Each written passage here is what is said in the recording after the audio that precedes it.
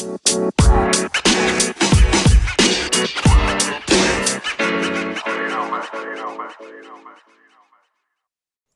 is Dr. David Schein, and welcome to Business Law 101.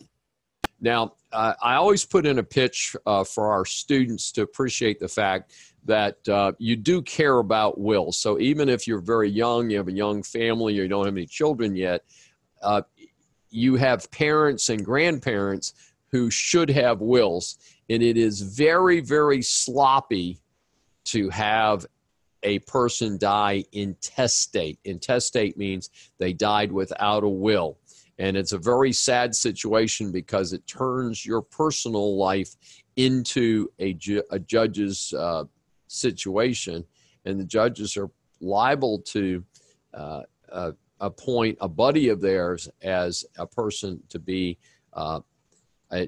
a curator of the account or custodian of the account.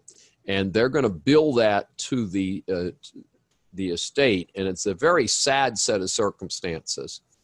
So the guardian is a person appointed to look after minors. That's a pretty common use. Testator is the person who's died leaving a will.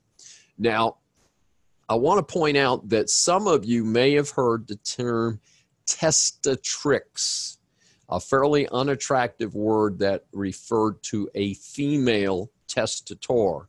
One of the things we've done to clean up and to avoid gender identification is testator is one of the words that we now use for both men and women, just as we today use the term actor for male and female performers are often referred to as actors rather than actors and actresses.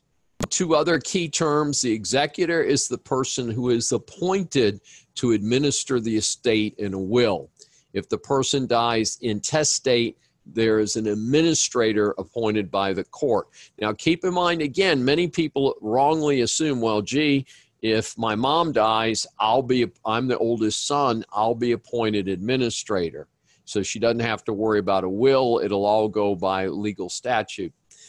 Don't be so quick about that because, again, they're still going to appoint an attorney. The attorney is going to bill your estate by the hour, and it can be a very expensive proposition. The average for somebody dies intestate here in Harris County is about $2,500 in legal fees paid to the court-appointed administrator, the attorney appointed by the city.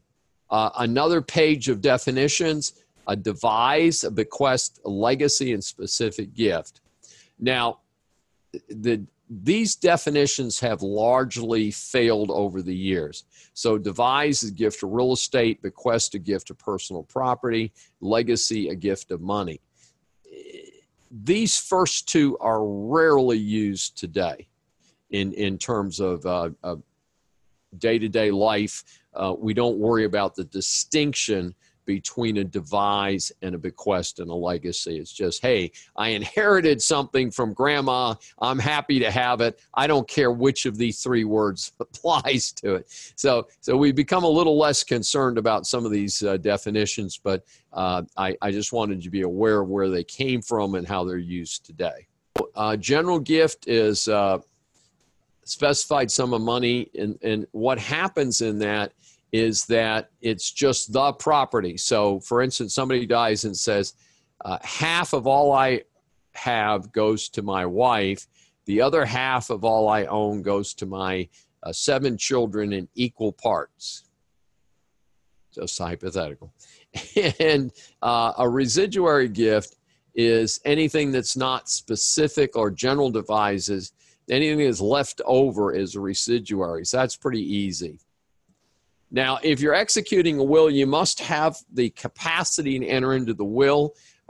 We usually require age 18 at the bottom end, and we don't require people to be, super, super sharp. They don't have to win, would you like to be a millionaire or something, or Jeopardy, and show all your great mental acuity. But you need to be reasonably with the program so that the person notarizing the will doesn't look up at the person and say, I don't think you know what day it is, or I don't think you know where you are.